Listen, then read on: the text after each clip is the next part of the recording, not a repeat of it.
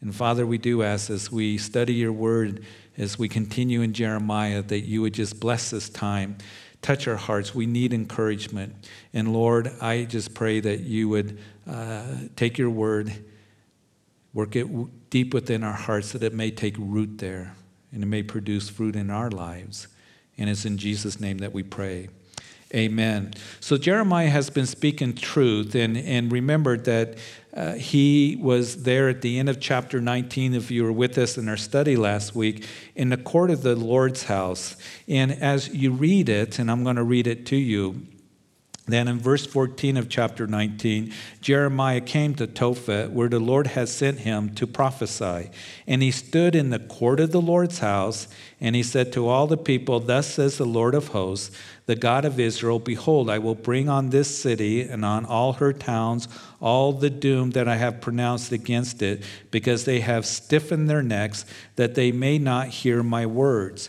And of course, Jeremiah, as he's speaking truth, he has been speaking about impending doom that's going to come to the nation here because they had rejected the Lord.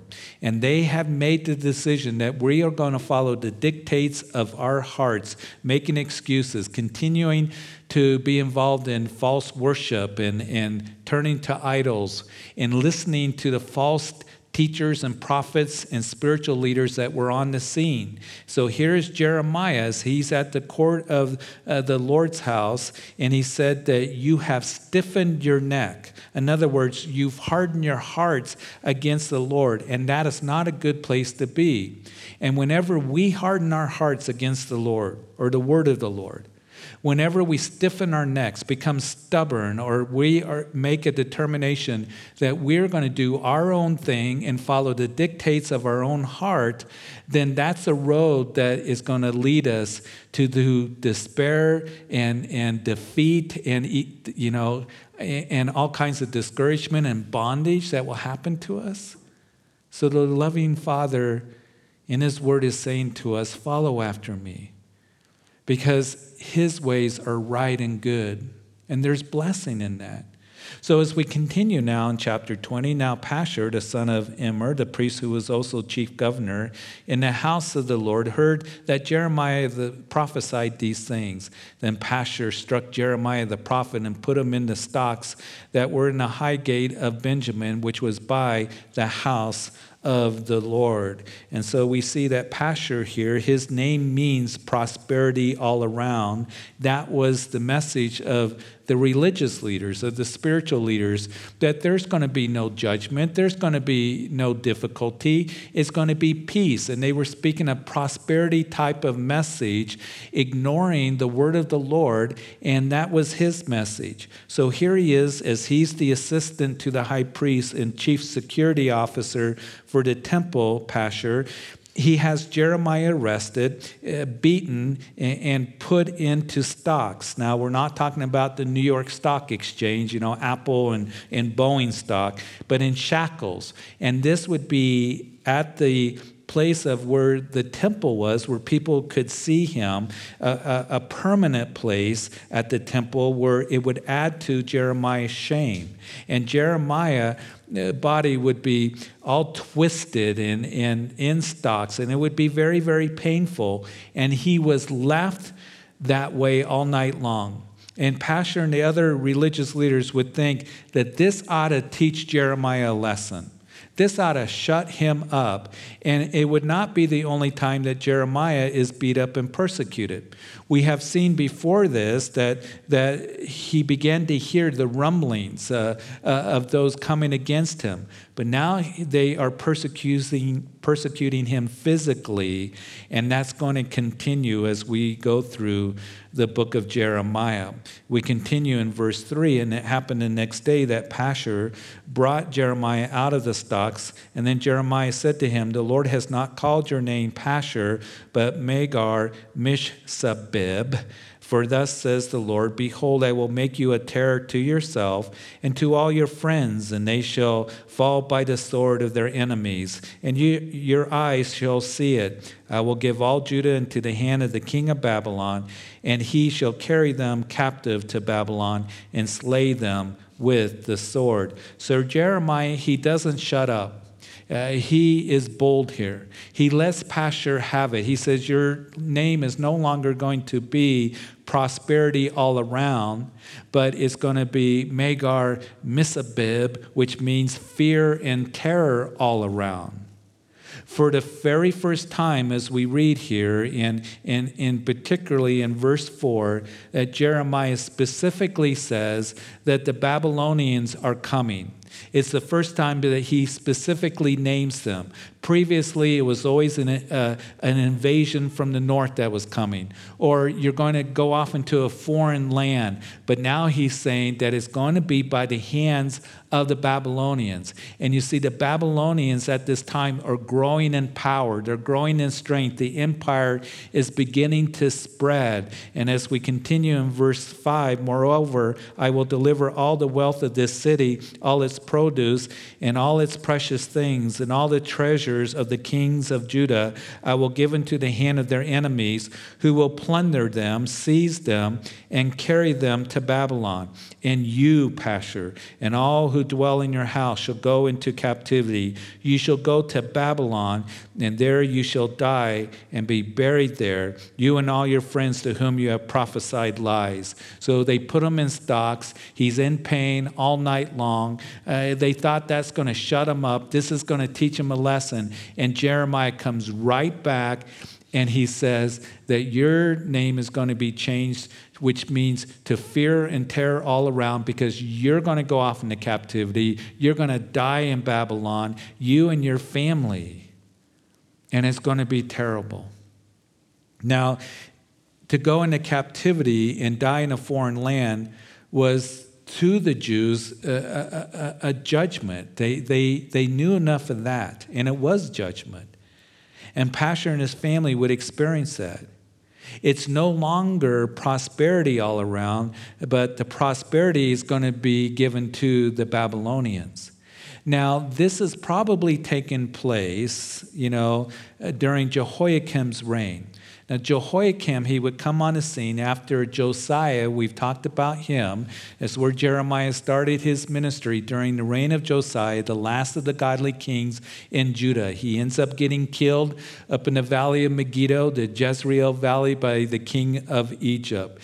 And that happens in about 607 BC. His son comes on the throne for a few months, Jehoahaz, and then Jehoiakim reigns for about 11 years, from about 607 BC to 597 BC.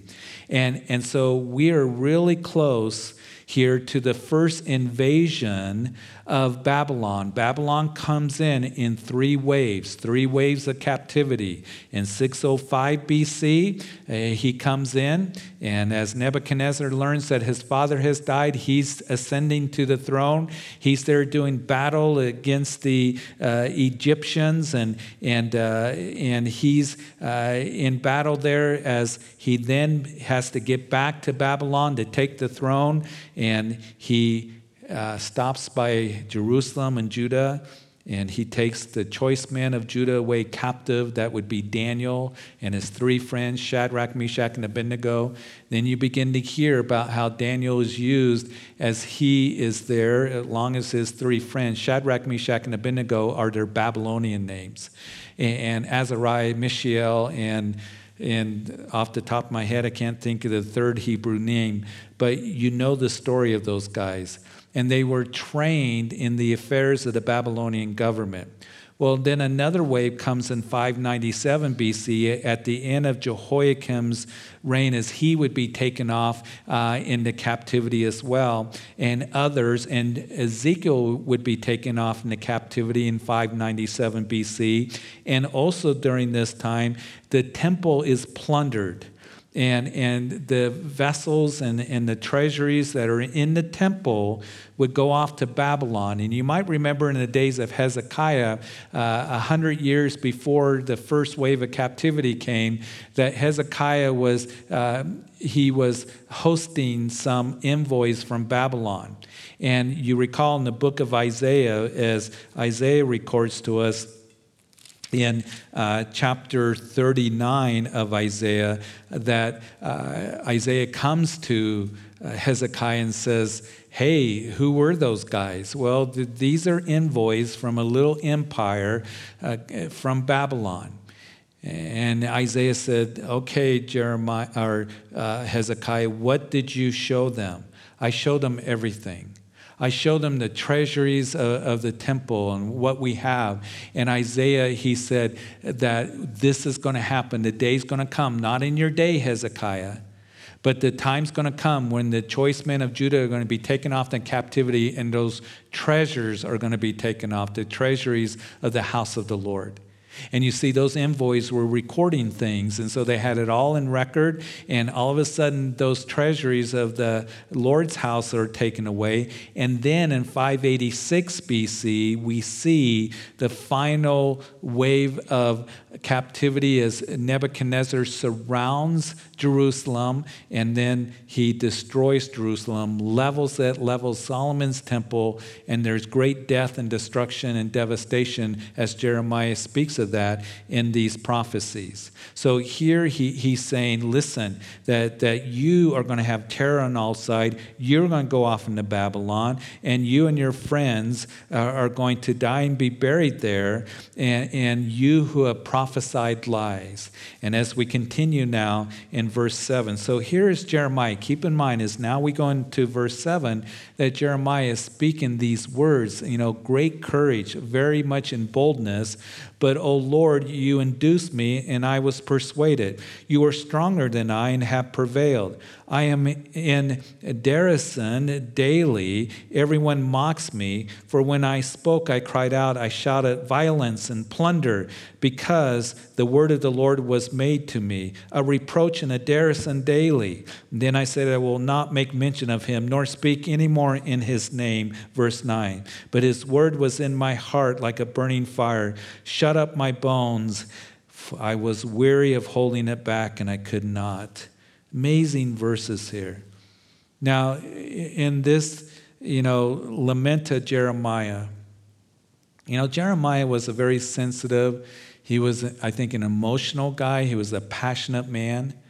And here he is, he's up 1 minute on the mountain. He's speaking boldly right to, the leaders of Jerusalem. We're going to see that he continues to do that. When we get to chapter 22, he'll bring them out and he'll take a pot, as we saw. Well, that was actually last week, the sign of the broken flask in chapter 19. And he breaks it and he says, this is what's going to happen to you. So chapter 19, he has great boldness to speaking to the leaders. He's at the court of the Lord's house, speaking the word of the Lord in judgment. And here he speaks even after he's in shackles. But now all of a sudden you see that he's down. He's 1 minute proclaiming God's word, and then the next minute he's in the valley, as we're reading here. And as I think about this, I think about the men of faith that on 1 minute, the great boldness on the mountaintop, and then the next minute, they're in the valley or in the desert. Elijah, that happened with him. You know the story of 1 Kings chapters 18 and 19. Elijah, he says to Ahab and the people of the 10 northern tribes of Israel, how long are you going to be between two opinions? If Baal is God, then worship him. But if Jehovah is God, then you need to turn to him and submit yourself to him. So he challenged this, gave a challenge to the 450 prophets of Baal there on Mount Carmel. And it was Elijah that called down fire from heaven to consume the sacrifice. A great victory to show the power of God, the reality of God. That Baal was a false god. And then they took the 450 prophets, and down in the valley below at the brook, that they slew the 450 prophets. Great victory, great courage, great power that was demonstrated through Elijah, that fiery prophet. But then Jezebel comes along and gives a message to Elijah and says, Elijah, what you've done to my prophets. Jezebel was a violent woman. She was the wife of Ahab, the king of the 10 northern tribes. She killed some of the prophets of the Lord. She was just a very evil person. And she said, Elijah, I'm going to lop your head off, just like you did to my prophets. And so Elijah takes off when he gets that message. He runs all the way down to Arabia to the mountain of God.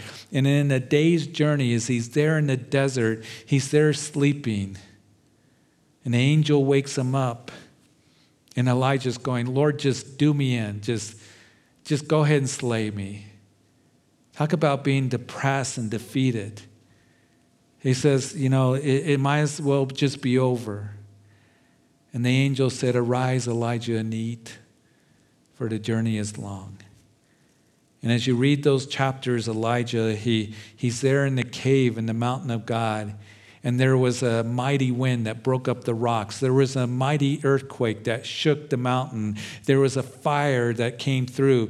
But it tells us that the Lord wasn't in the wind. The Lord wasn't in the earthquake. And the Lord wasn't in the fire. But he heard the still small voice of the Lord saying, Elijah, why are you here? Why are you in this cave of despair and depression? I got things for you to do. I have a plan for you. I am not done with you. I think about David, how David, he was just even too young to be in the armies of Israel. And he comes there to the valley of Elah. And there's the giant Goliath stomping up and down the valley, issuing a challenge, the champion Goliath. And David says, are you going to listen to this? Who is this, uncircumcised Philistines that defile the armies of the living God? I'll go out and fight. And David with this sling defeated Goliath, and it was a great victory. But yet you see David as well in the Psalms as he was crying out to the Lord, as he would express in the Psalms how he soaked his pillow with tears. And he would say, why is my soul so downcast, O Lord? David would find those times of great victory, but being down again. I think about Paul the Apostle in the New Testament. When his third missionary journey, he's in Ephesus. He makes the city of Ephesus his base of operation. And he has the school of Tyrannus. He's teaching disciples for 2 years.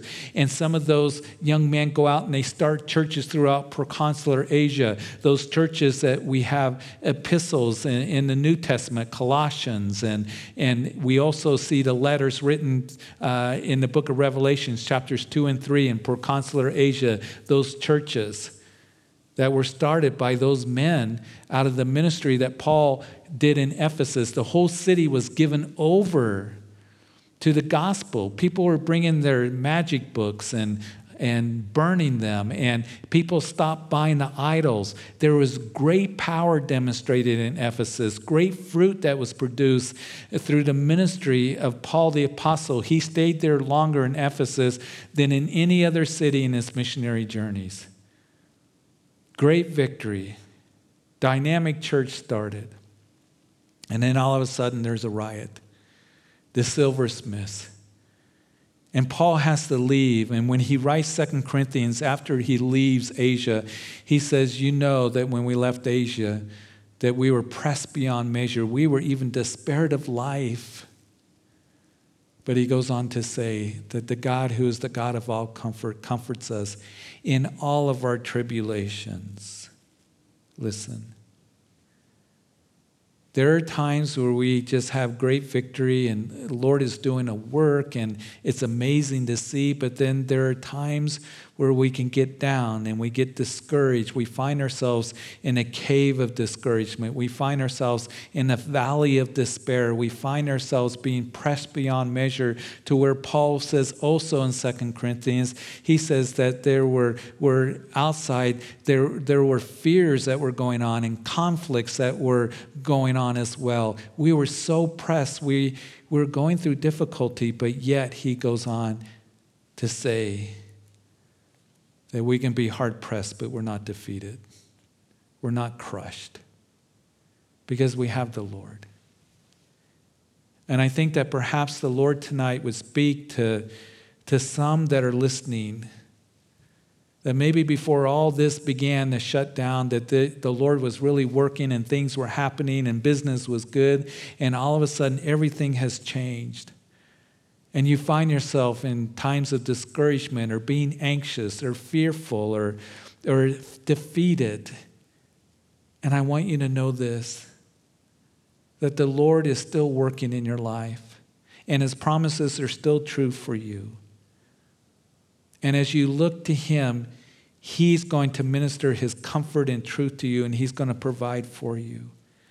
You know, these examples that we see of the ups and downs of godly men, they were used of God because they lived above all the feelings that would overwhelm them, and they walked by faith, not just by their feelings. And I know that it can be so overwhelming for us.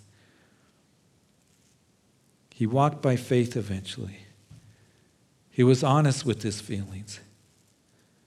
And we will have feelings, and we will have times of discouragement, but we are not defeated. We have victory in Jesus Christ. And here we see that Jeremiah, he's questioning even the call of God in his life. And when the servants of God find themselves going through difficulty or persecution because they have been faithful to minister, this can happen. Jeremiah is even saying, Lord, you seduced me to ministry. Now, as we look at the calling of Jeremiah in chapter 1, the Lord didn't seduce him. The Lord didn't trick him. The Lord didn't deceive him in the ministry. God told Jeremiah that he would be persecuted, that his own brethren are going to come against him and fight against him. But if he trusted the Lord would make him a fortified city. And that's a word for you here tonight in the difficulty that you find yourself in. That the Lord is going to strengthen you and make you a fortified city because he is your strength. He is your certainty. He's your place of stability. And he's going to see you through. He's going to see me through.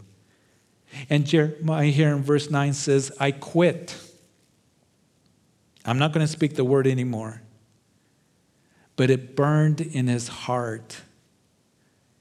He burned in his heart to where he says, I can't hold it back. I've got to speak it. The word of God is alive and it's powerful. And as we're speaking, you might be thinking, I'm so discouraged, I'm so defeated, but you have the word of God to speak to your spouse, to your children, to your grandchildren, to family members, to your neighbors. You have truth to deliver to them. And I know many of you, you know how this feels. You don't feel like saying anything, but Lord, I've got to give what I know is truth in the gospel message. It's like Paul said in 1 Corinthians chapter 9, woe to me if I do not preach the gospel. So here is Jeremiah in the honesty of his heart. He's saying, listen, everybody mocks me and I shout at violence and plunders all around me and I'm not going to speak of you anymore. There have been times where I've gone through discouragement. I think, Lord, there's a lot of easier things to do, but the word of God burns in my heart. I want to speak the word of God. I want to be faithful to it. I want to continue to give it to you. I want to be a voice of truth. And you know how that is. You be a voice of truth to the people that are linked to you in your life. But as we read in verse 10, for I heard many mockings and fear on every side. Report, they say, and we will report it. All my acquaintances watch for my stumbling, saying, perhaps he can induce, then we will prevail against him, and we will take our refuge, or that is our revenge on him. As we read this, here is, Jeremiah settles the matter on his calling. He once again faces his problems. Listen, this is what faith does.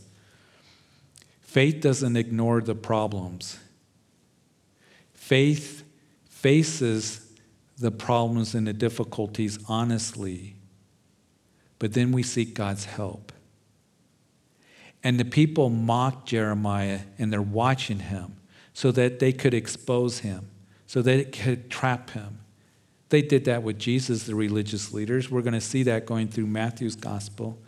Especially in this last week, they wanted to arrest him so bad, they were trying to trap him and back him into a corner.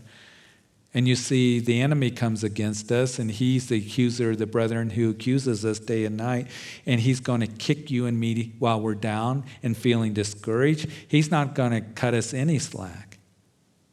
They nicknamed Jeremiah Fear on Every Side. But what Jeremiah begins to do is he turns to the Lord and he remembers the promises of the Lord. And what is amazing, this is the key, listen. He begins to praise the Lord.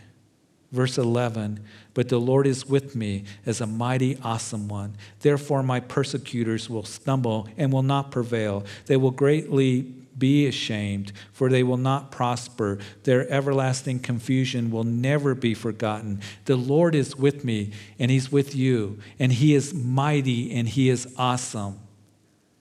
It reminds me of the book of Nehemiah in chapter 4. Nehemiah comes back after the Babylonian captivity to rebuild the walls around Jerusalem. And as he does, the city's in rubble. The people are frustrated. There's the enemies that are mocking them, Tobias, Sanballat, and the others. The work seems so difficult. And Nehemiah, he begins to encourage the people. He's speaking to them. And he says, remember the Lord great and awesome. He stationed the men in front of their families where they were staying. And they had a trowel in one hand and they had the sword in the other hand to protect their family, to fight off the enemy. And you see sometimes right now that some of you are feeling like all the rubble around us, things have fallen apart.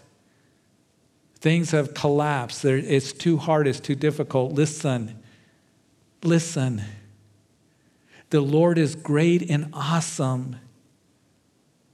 And he's given us victory.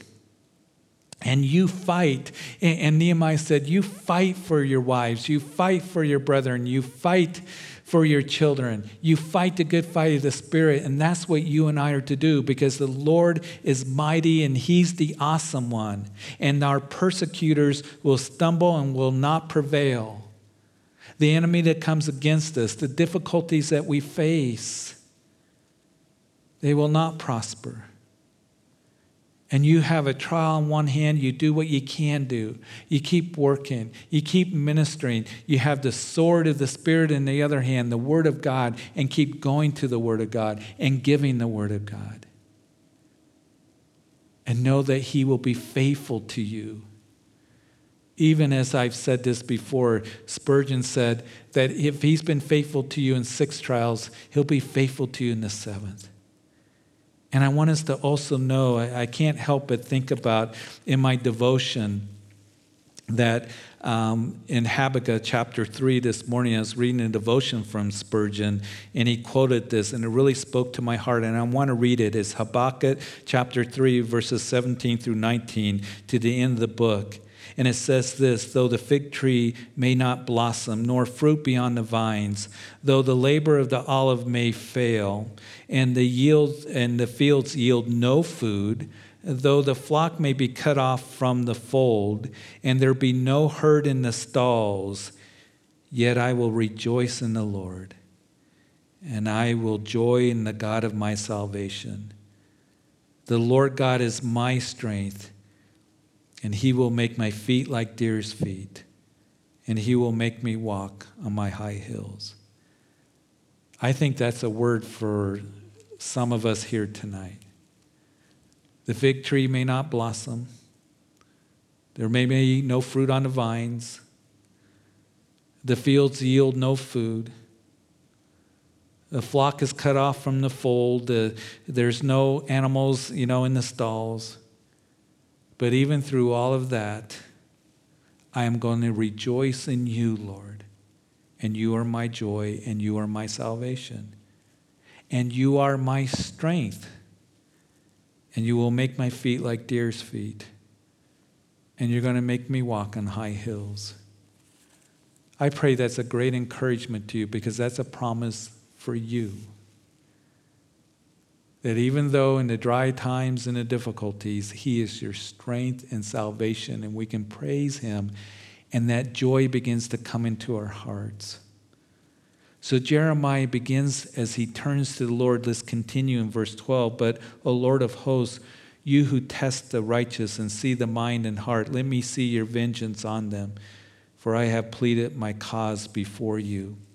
And sing to the Lord, praise the Lord, for he has delivered the life of the poor and from the hand of evildoers.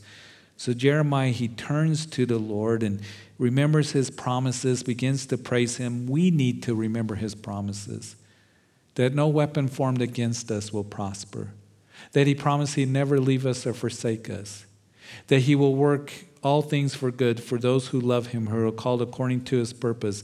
And his purpose is to conform us into the image of Jesus Christ. That promise there in Romans chapter 8 is not saying that he's going to make the bad good, but what he's going to do, he's going to work good in the bad, in the difficulty, in the trials, in the losses. He's going to work for good. And what is that? To conform you and me into the image of Jesus Christ. And even in the times of brokenness and the times of difficulties, he is going to work incredible things if we just submit to him and allow him and trust him. And then he wants to bring us to that place of resting in him and resting in his love. That is a message for all of us. And whatever it is that we're facing, because some of you may be saying it isn't about COVID-19. It's about a difficult marriage that I'm in. It's about a child of mine that's a prodigal right now. It's about somebody I love very much that is in a bondage of addiction to drugs and alcohol. And I pray with people, and especially over the last couple months, that are hurting, that are confused, that are going through the difficulties with family members, with people that they love, through losses. And I want to tell them that the Lord loves them and his promises are still true. And to keep close to him, don't withdraw from him. And we can focus so much on the difficulties. And I can do that. And when I do, I stay in that cave of depression. I stay in that valley of despair. I stay where I'm hard pressed. I want to focus on God's promises. And I want to have his joy and his power. And we see Jeremiah, what he does is he falls right back into despair after verse 13 saying, "Sing to the Lord and praise the Lord, for he's delivered the life of the poor and from the hand of evildoers." Then he says, "Cursed be the day in which I was born." He falls right back into despair. "Let the day not be blessed in which my mother bore me. Let the man who cursed who brought news to my father saying, 'A male child has been born to you,' making him very glad. And let that man be like the cities which the Lord overthrew and did not relent. Let him hear the cry of the morning and the shouting at noon, because he did not kill me from the womb, that my mother might have been my grave, and her womb always enlarged with me. Why did I come forth from the womb to see labor and sorrow, that my days should be consumed with shame?" He's in a terrible despair. He's in a terrible funk here. He says, "Curse the day I was born." And he finishes this lament here by saying, "Why did I come forth? It's nothing but labor and sorrow. All my days are, should be consumed with shame." And here he just is saying this in the honesty of his heart. My life is nothing but trouble and shame. And why did I come forth? Why was I born? To just see toil and sorrow? And the Lord answers him, we will see, and says, "No, Jeremiah, you came forth to be used of me. You came forth that you may do my good pleasures and speak my word. Because I have a very special purpose for you, and you are valuable to me, and you are my workmanship created in Christ Jesus," Ephesians chapter 2, verse 10. That we should do them. You see, he didn't have you be born. He knew all about you even before the foundation of the world. He knew who you would be when you would be born, and you didn't come forth from the womb just to see toil and sorrow, but to receive salvation through a loving God who sent his son to die for you on the cross. for you to be forgiven and born again by the Spirit of God and come into the family of God, and now to be his workmanship created in Christ Jesus for good works, for his good pleasures, to be used of the Lord, to be a light to others. And it's so glorious because he has a special purpose for you.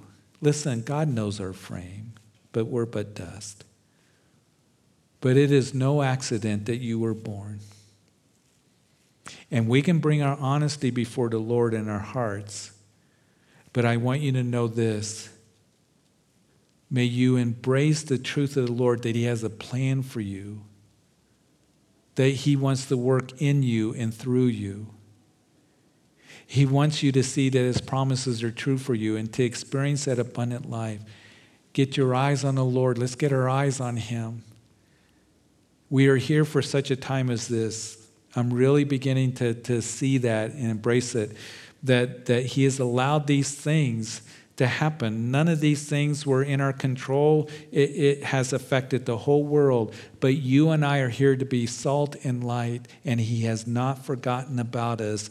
And we will be up and down at certain times. We will toss and turn. We'll be discouraged. But in those times, keep close to the Lord. Look to him. He loves you so much. He loves you so much. And he wants to continue to do a work in your life. He wants to show himself faithful to you and to make you a thing of beauty. You know, 2 Corinthians, when Paul's talking about when we came out of Asia, we were pressed beyond measure, but he's the God of all comfort. And he talks about how the Lord makes a thing of beauty out of even the brokenness of our own lives. And he desires to do that. And as he's speaking that, I think it's a good word for us, even as we hear Paul the Apostle. He says we have this treasure in earthen vessels, that the excellence of the power of God may be of God and not of us. We were hard pressed on every side, yet not crushed. We were perplexed, but not in despair, persecuted, but not forsaken, struck down and not destroyed, always carrying about in the body of the dying of the Lord Jesus, that the life of Jesus also may be manifested in our bodies. We have this treasure in earthen vessels. In these earthen vessels, that's you and me. We have this treasure. That is the excellence of the power of God may be not of us, but of him, manifested through our brokenness. And he wants to make us, even in the brokenness of our lives, a thing of beauty. And to be a light to others. That others may see, hey, what's different about you? Because everything seems to be difficult and falling apart and confusing, but yet you have assurance, you have a certainty, you have a peace, you have a joy about you, and we can share the gospel of Jesus Christ with them to be a light. Keep looking to him. Know that he wants to do a work in you and then through you as we look to him.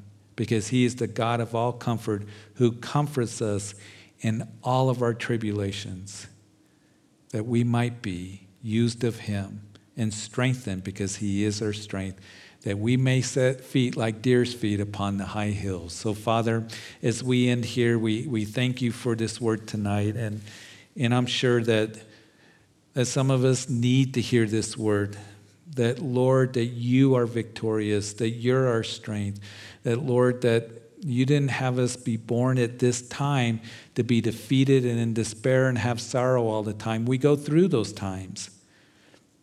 And in the honesty of our hearts, we share those with you. You know, but we're but dust, but we don't want to remain there. We want to call upon you, a loving God who desires to bring comfort to us. We want to praise you. We want to give thanksgiving to you and declare your marvelous works. And I pray for those who are feeling really down right now. Maybe they seem to be more and more losing hope. Or the uncertainty is growing, or the anxiousness, or the fears. That, Lord, that you would bring not fear, but, Lord, that you would bring comfort. There wouldn't be anxiety, but it'd be a peace that passes understanding as we come to you to give you our supplication with thanksgiving. that the peace of God that passes all understanding may guard our hearts and minds in Christ Jesus. For those who are confused, that you would bring, Lord, clarity, certainty. That is you, that you're with us. You promise you never leave us or forsake us. That you would bring strength when we are weak, emotionally, spiritually, physically. That you would provide as we have need. That we would hear the still small voice of the Lord in this long journey that we are in, to rise and eat, to take in the Word of God, to be like the men of Nehemiah's day, with a sword in one hand and a trial in the other, to keep serving our families and our spouses and our loved ones and people linked to us in our lives, to do ministry. The sword of the Spirit, the Word of God that burns in our hearts to deliver to others and give to others. So Lord, show yourself strong on our behalf. And day by day, look into you, being strengthened by you, being encouraged, comforted by you. Father, I want to pray if there's anyone that's listening tonight that you've never made a commitment to Jesus Christ. The gospel, the good news is this, that Jesus loved you so much, the Son of God came and died for you and for your sins. He went to that cross, and your sins were placed upon him as he made atonement for your sins, and then he cried out, "It is finished." He did the work. He paid the price. He was put into a grave, and he rose again, and he is alive. He's the only one that conquers sin and death. No other religious leader did that. He proved that he's the Son of God, and he validated what he did on the cross. And he is the way, the truth, and the life. And no one comes to the Father except through him. He is your salvation.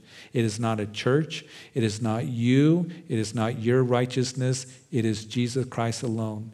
And it is coming in faith, in belief in him, in faith in the finished work of the cross, and confessing that you are a sinner, and repenting in need of him, to call out to him. He loves you so much. And you can do that right now. You can pray, "Jesus, I come to you and I ask that you forgive me of my sins. You died for me, for my sins. Forgive me. And I believe that you're alive, speaking to my heart. And I ask that you would sit upon the throne of my life as my personal Lord and Savior. I give my life to you now. And I thank you for bringing me into the family of God in this new beginning. And I thank you for tonight. And I thank you for the good news, because I've realized that this world is not my hope, but you are.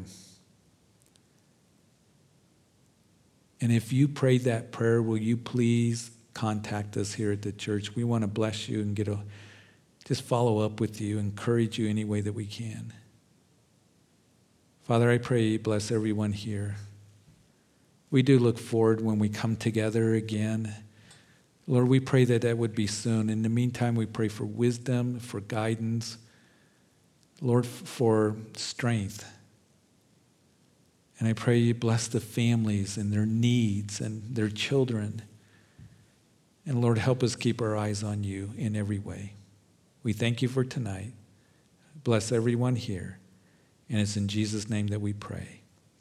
Amen. Amen. God bless you.